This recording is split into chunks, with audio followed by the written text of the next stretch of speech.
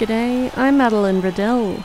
The Aussie cricket side might struggle to force a draw in their series with India as we go into day 4 with the hosts at 3 for 289, trailing by 191 runs in the first innings.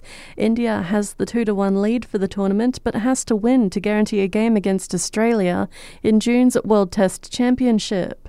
While North midfielder Taryn Thomas has proved 4 weeks away from the club didn't inhibit his fitness too much, playing a full VFL practice match yesterday until a minor ankle injury forced him out. He'll have scans tomorrow. Canberra's own Cam Hill is pleased with his opening Supercars main game debut despite finishing in 22nd position.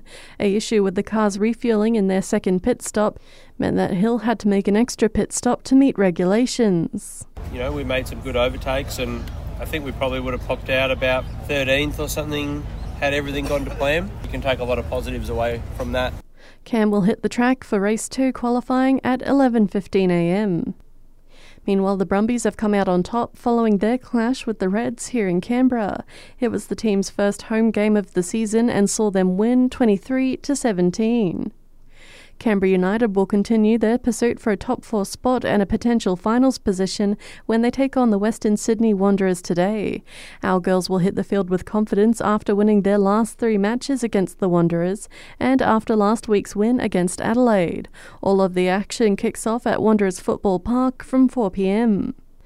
And the Raiders have been dealt a nasty loss after their first ever clash against the newly minted Dolphins. The Green Machine was narrowly defeated by the Queensland team 20-14.